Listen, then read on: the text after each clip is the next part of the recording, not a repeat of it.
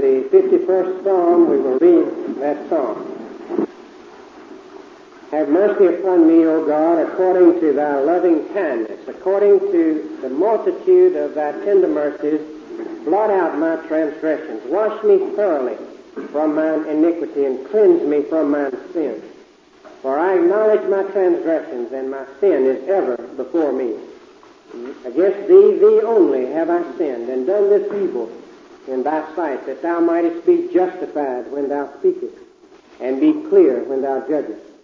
Behold, I was shapen in iniquity, and in sin did my mother conceive me. Behold, thou desirest truth in the inward parts, and in the hidden part thou shalt make me to know wisdom. Purge me with hyssop, and I shall be clean. Wash me, and I shall be whiter than snow. Make me to hear joy and gladness, that the bones which thou hast broken may rejoice. Hide thy face from my sins, and blot out all mine iniquities. Create in me a clean heart, O God, and renew a right spirit within me. Cast me not away from thy presence, and take not thy Holy Spirit from me. Restore unto me the joy of thy salvation, and uphold me with thy free spirit. Then will I teach transgressors thy ways, and sinners shall be converted unto thee. Deliver me from blood guiltiness, O God, thou God of my salvation, and my tongue shall sing aloud of thy righteousness. O Lord, open thou my lips, and my mouth shall show forth thy praise. For thou desirest not sacrifice, else would I give it. Thou delightest not in burnt offerings. The sacrifices of God are a broken spirit. A broken and a contrite heart, O God, thou wilt not despise. Do good in thy good pleasure unto Zion. Build thou the walls of Jerusalem. Then shalt thou be pleased with the sacrifices of righteousness, with burnt offering and whole burnt offering. Then shall they offer bullocks upon thine altar. May God bless to us today this portion of his word. In this 51st Psalm, we have recorded one of the great penitential Psalms of David. In it, he has reference to his one great sin, the great sin of his life. We remember the story, how one spring afternoon as he walks on the rooftop of his palace, he spies a beautiful woman. He desires her, he possesses her, he commits adultery with her, and then it is found that she is with babes. Now he, in order to cover up, murders her husband by having him sent into the thick of the battle that the army is engaged in, and having those around him withdraw from him so that he is killed. And then he marries the woman, and for a year he continues in this state. No one knows what he has done, but at the end of a year, the old prophet Nathan comes, makes his way into the king's presence, tells him a story about someone in the kingdom that has acted in a high-handed way, has taken from someone more inferior that which was the lower persons in a high-handed way and mistreated him. The king is enraged and he says, "Who is the man? I will see that justice is done." And the old prophet points his finger right at David. "Thou art the man." And the king falls on his face and says, "Yes, I've sinned against Jehovah." And this psalm tells us what was going on within David's heart right at this point. Here's an elaboration of that one sentence in 2 Samuel. "I've sinned against Jehovah." David tells us just how he felt. We've entitled this, "The Backslider's Return." Many of you may feel that this is far removed from your situation as you sit here this morning. Others may feel that this is exactly suited to your needs. But I wonder if it's far removed from any of us, the lessons contained herein. You know, the term backslider expresses very vividly exactly what so many do. They slide back from a position that they had occupied spiritually. They had at one time walked with God, and now they have slid back into sin. This was David, the one of whom God said, this is the man after my own heart. There's none like him in all the nations. And now he has slid back. You know, when we look up the term backslider in the Scriptures, we find there are two kinds of backsliding mentioned. There's the backsliding of the false professor, the one who professed to be a Christian, but knowingly or unknowingly was not. And so often today, when we run into a case that is supposed to be that of a backslider, actually that's the situation. The person really had nothing to slide back from. Or perhaps they had outward reformation of life. Perhaps they have slipped now into obvious sin. And yet at no time in their life, in spite of the fact that they were at one time a leader in the church, or at one time very active in the youth group, at one time they taught Sunday school, yet at no time in their life did they really experience in their heart the reality of the new birth, the reality of the union with God through Christ Jesus that the Scriptures say a man must have to really be right with God. And so they backslid, but they backslid from nothing, really. Then again, you find the case in Scripture of those who are true children of God, those who are true Christians, and yet who have so fallen away that they have lost all evidence within themselves, and particularly to others, of ever having been a Christian. And this is possible. And it's recorded. And we see it often. And yet there's all the difference in the world between these two situations. It's the difference between a person who is fainted and a person who is dead. In the faint, in the swoon, there is the principle of life present. It's dormant, but it's there. And yet from the standpoint of what to do then, here's the key. Whether it's a case of a swoon or whether it's a case of never having had life, the return is the same. The return is the same. You remember in one of the letters to the seven churches in the first part of the book of Revelation, where one particular church where the membership has backslidden is instructed how they are to come back. And it says, repent and do first works. The first works would speak of their return being by the very means and steps by which they had first found the favor of God. Whether it be the case of a man who is a real Christian and he has slipped into awful sin as David had, or whether it be the case of a man who never really was a Christian, although at one time he was active in the church. The way back is the same. The way into the very presence and fellowship of God. So then let us turn to the psalm and let David bring home to our hearts the condition of each of us individually as we state. As we look at this psalm, we see two divisions of it, two major divisions. First we have David's prayer. He prays for certain things. Then we have David's promise, as he promises certain things. His prayer is for pardon, for purity, for the presence of God. As he starts out in the first part of the psalm, he makes this prayer, and then he sums it up in the famous 9th through 12th verses. Hide thy face from my sins and blot out all mine iniquities. Create in me a clean heart, O God, and renew a right spirit within me. Cast me not away from thy presence, and take not thy Holy Spirit from me. Restore unto me the joy of thy salvation, and uphold me with thy free spirit. Here's a summary of his prayer. Let's look then at the prayer and at each of these summarizations of it. First, he prays for a pardon of guilt.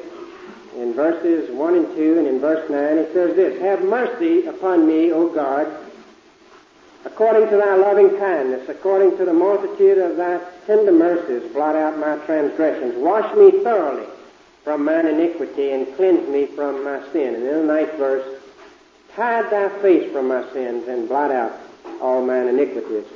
Here we have the prayer for the pardon of guilt.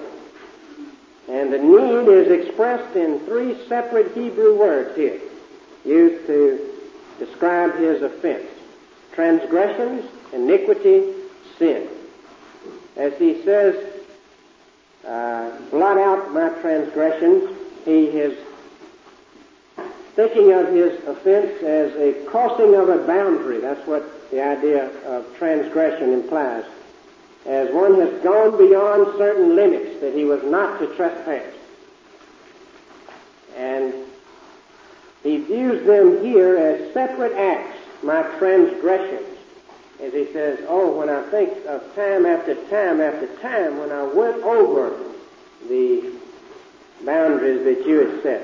I went against your commandments. I crossed over them. Then again he speaks of it as sin.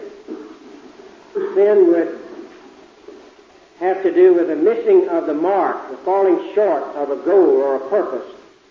And here, as he uses the singular, my sin, he's lumped all of his individual acts of transgression into one great unity, a grim unity, and he looks at it and he says that he must be washed from this grim guilt that is attached to him as a robe is polluted. And he says, oh God, when I look at my life, I see that I've missed the mark. I see that I've failed to be what you meant for me to be. I have not lived up to the standard that you've set for men. You remember the young lawyer that approached the Lord Jesus and he said, Master, what must I do to inherit eternal life? And Christ said, what says the law? How readest thou? And he said, Thou shalt love the Lord thy God with all thy heart, with all thy mind, with all thy soul, with all thy strength, thy neighbor as thyself. Christ said, that's the standard. This do, and thou shalt live. But David said, I haven't done it. My guilt is such, I can no wise approach the standard.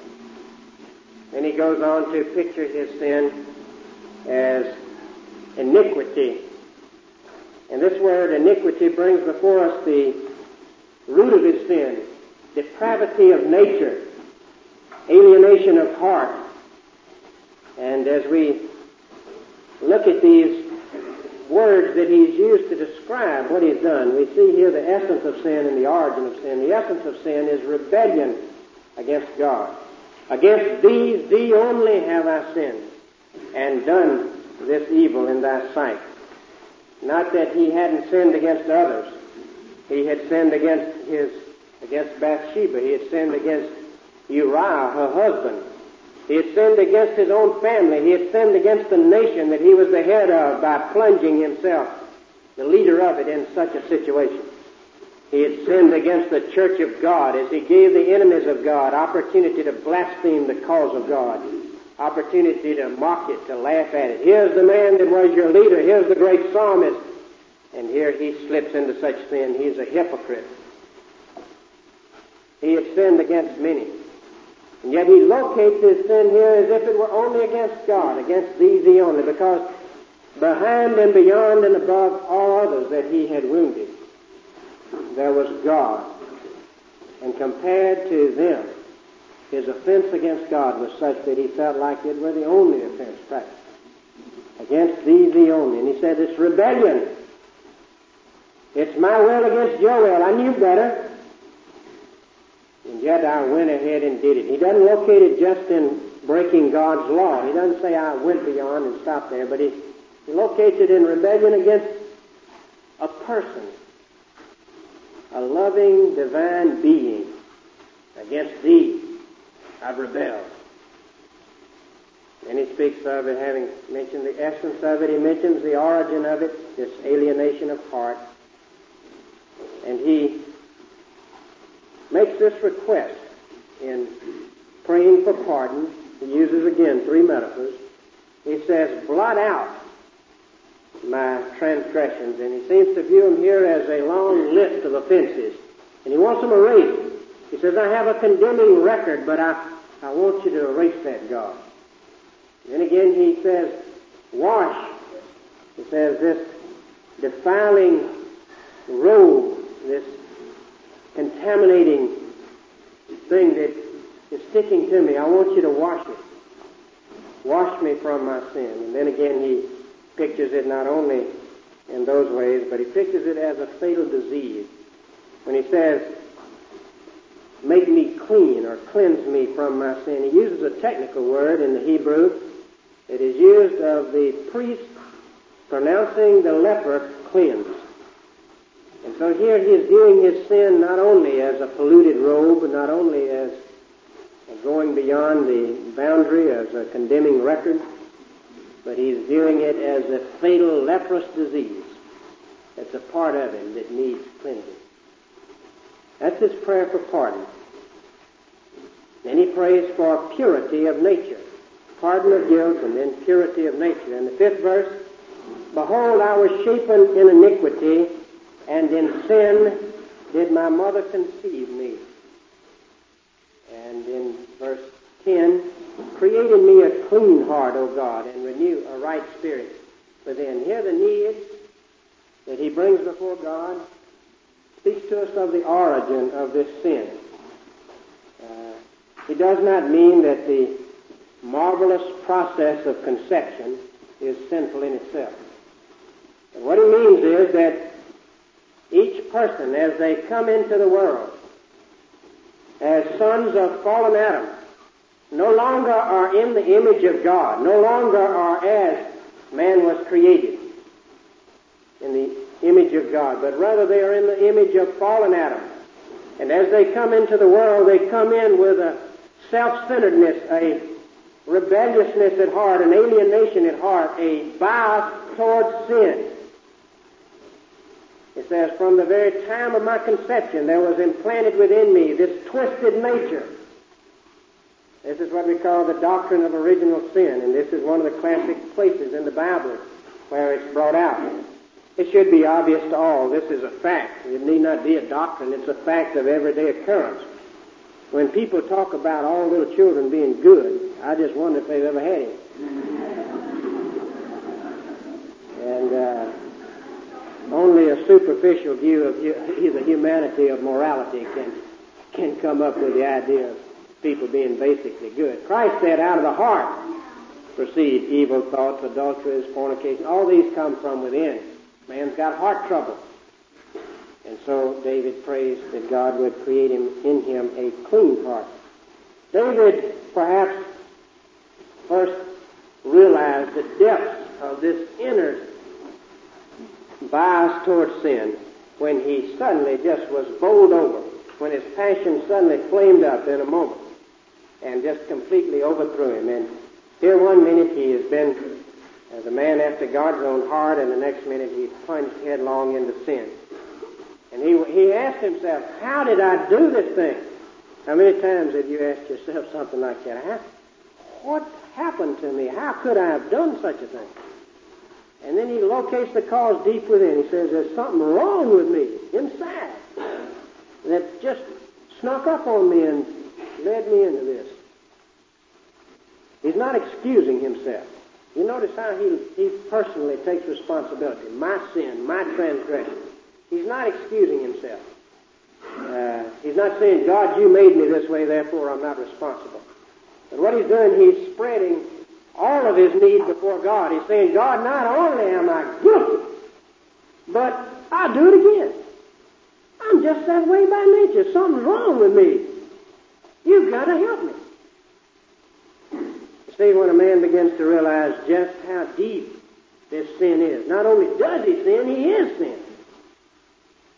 And then he realizes that only God can help him. Any hope of self-reformation goes out the window. I've shared with some of you how this came home to me in my own life. God sent his Nathan around in my life some 8 or 10 years back when one night in the service as I drove back to flight training from here, I went to sleep at the wheel, and God's Nathan stood there as I woke up in terms of a great big sign that I was sitting in front of. It said, the wages of sin is death. And I said, God's telling me I better change. I better shape up. And I tried. And yet I kept being pulled back down into sin. And I first located the cause of it outside of myself. I blamed it on my compatriots. These fellows in the fight program are no good. I'm good. They're no good. They keep pulling me down. So I choose new friends of high moral caliber. And then I would be able to do better. And so I chose new friends. And soon I found they were no good either. They pulled me down. I was good. They were no good. And I went through that process one more time, and finally I figured it out. It wasn't them, it was me. It wasn't a question of them pulling me down into it. It was a question of my being biased in that direction already. I did these things because I wanted to do them. I liked to do them. And then I was faced with a fantastic dilemma.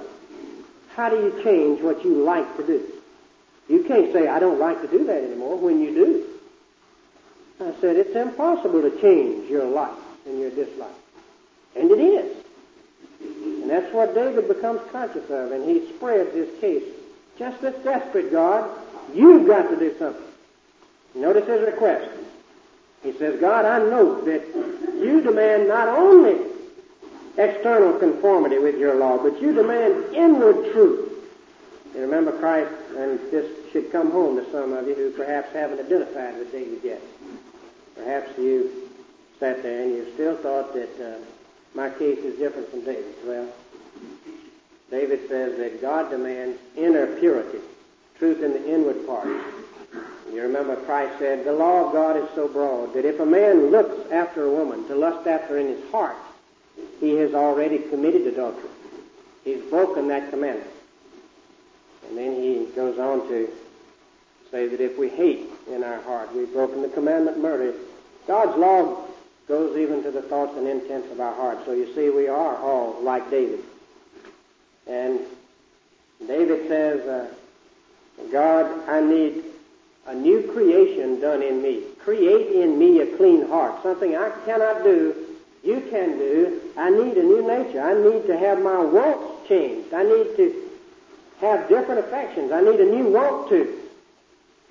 And not only do I need that inner purity, I need an inner power. I need a new strength to do thy will.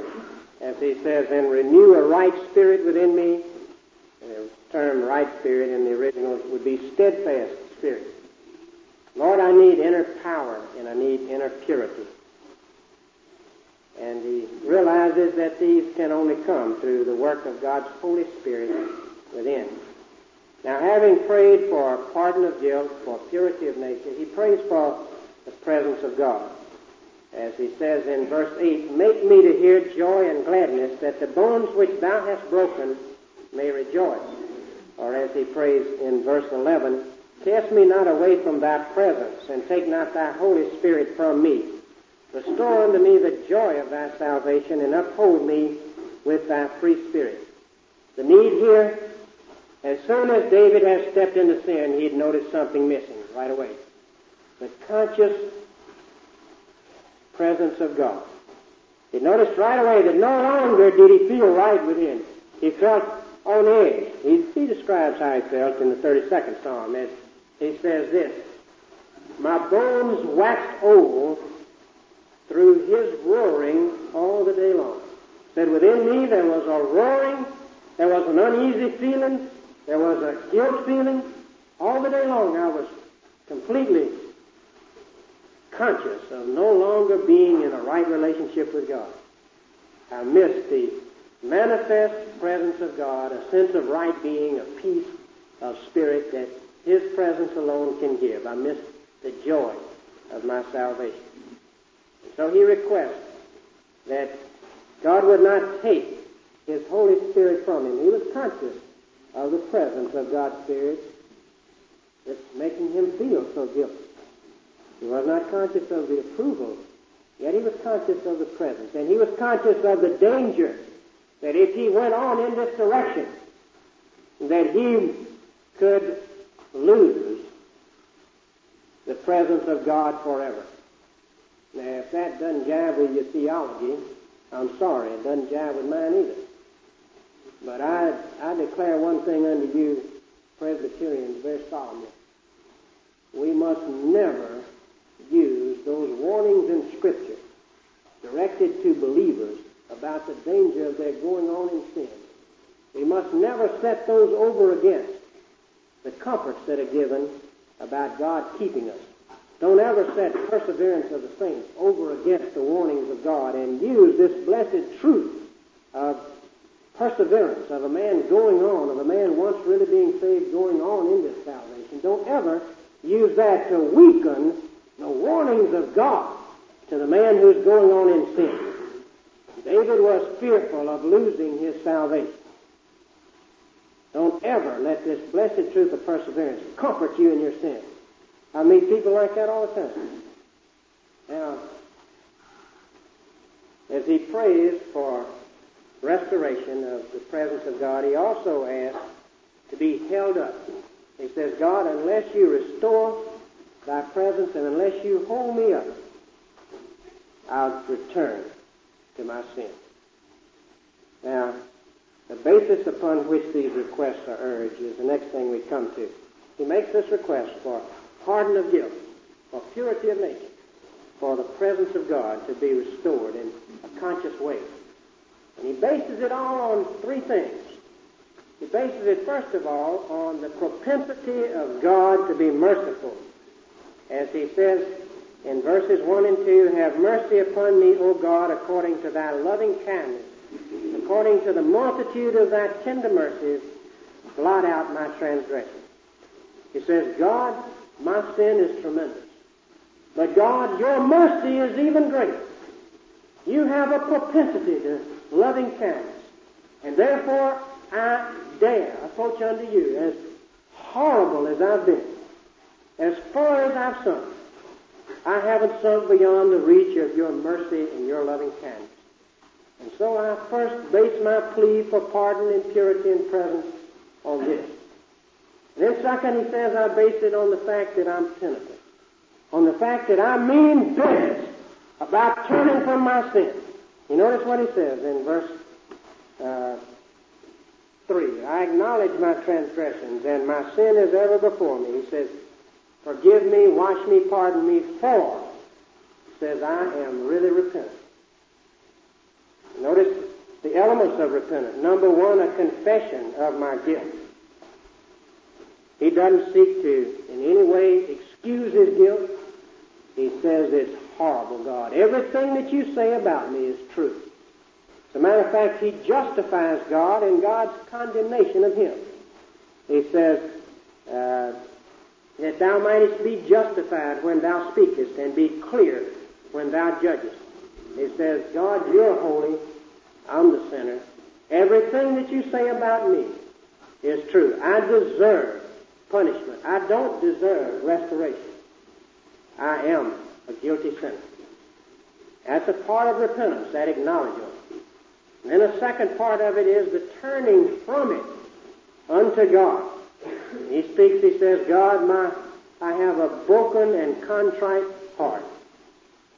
And when he talks about broken, he's not just talking about broken for sin, but broken from sin.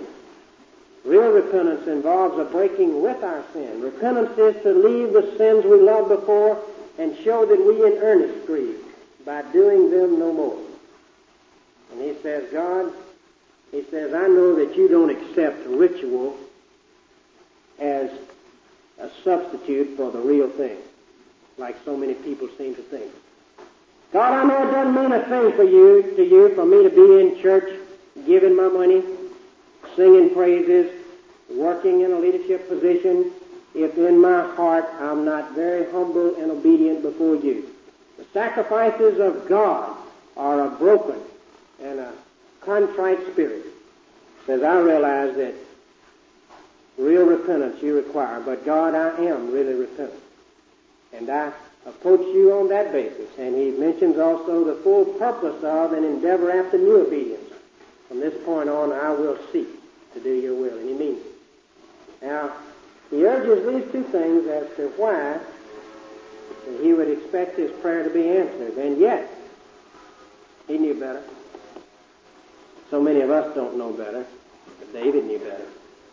David knew that although God is loving, that he is also holy and just, and he cannot overlook sin even though the sinner is repentant.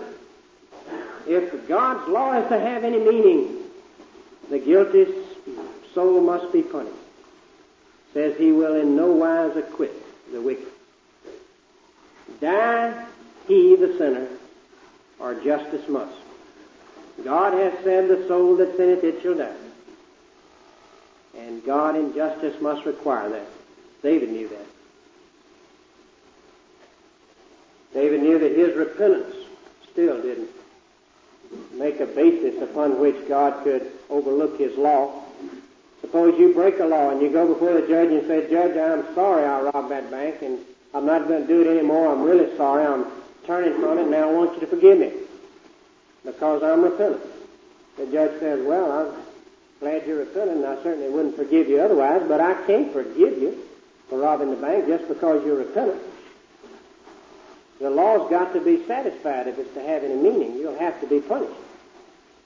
David knew this, and so David doesn't locate his final appeal either in the mercy of God or his own penitence. He locates his final appeal in the provision of a sacrifice for sin that God has made. In verse 7, purge me with hyssop, and I shall be clean. Hyssop was a little plant that was used in the ceremonial observances that God had taught them to observe. God taught them that when they sinned, they were to bring a lamb to the priest, and they were to confess their sins over the head of that spotless lamb. And the lamb would be killed, and then this little branch would be dipped in the blood of that lamb and sprinkled on the person. And then God would forgive. The lamb, of course, points us to the great sacrifice that the Lord Jesus Christ one day would make. As the great commentator J. Alexander says, to purge with hyssop necessarily suggests the idea of purification founded on atonement. Not all the blood of beasts on Jewish altars slain could give the guilty conscience peace or take away the stain. But Christ the heavenly Lamb takes all our sins away, a sacrifice of nobler name and richer blood than they. And there we see how God can forgive the penitent sinner and yet be just. Because in the cross of Christ we see how God can save yet righteous be. Because in the cross of Christ we trace his justice and his wondrous grace. You notice what David doesn't mention. David doesn't say, God forgive me because of how good I was before I did this. He doesn't base it on anything he's done. He bases it on that great work that the Lord Jesus Christ one day would do in dying for his sin. You notice this reference to hyssop again, the dipping of the little plant into the blood and sprinkling on the individual speaks of personal appropriation.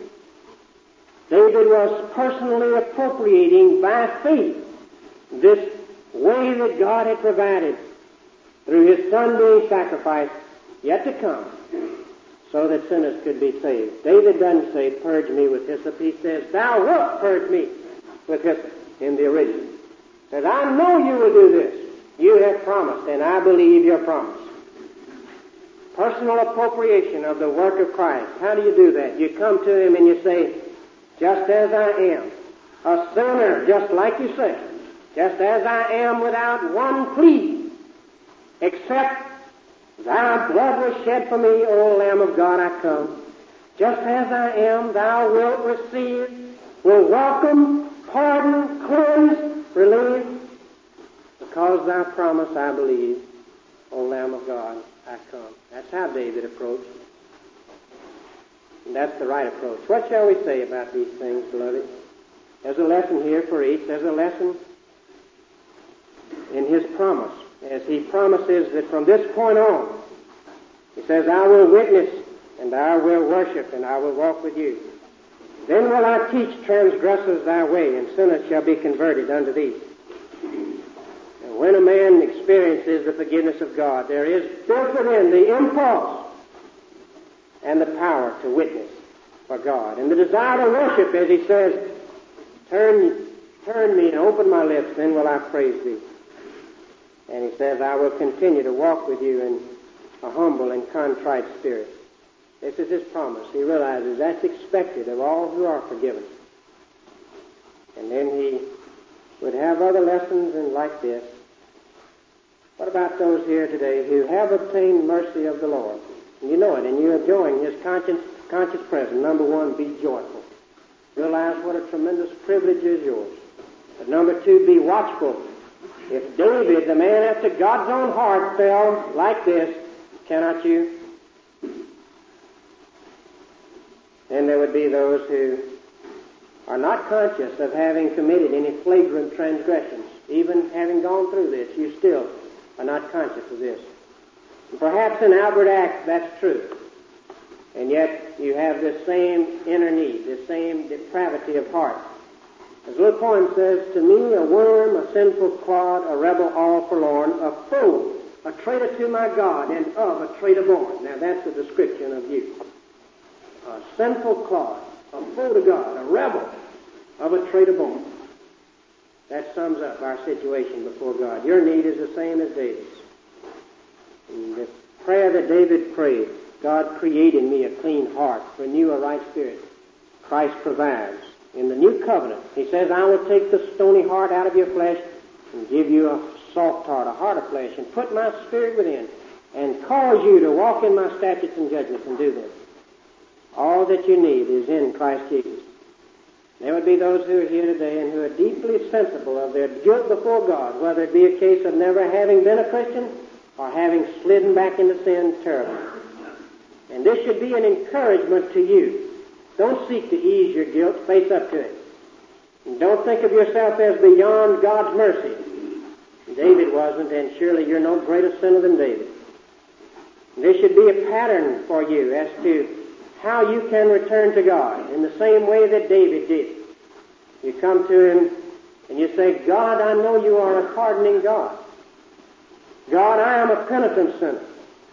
I mean business with you. I'm turning from it. I confess it. And then you simply take him at his promise. You put your faith in him to do for you what he offers to do for every sinner who puts their faith in Jesus Christ.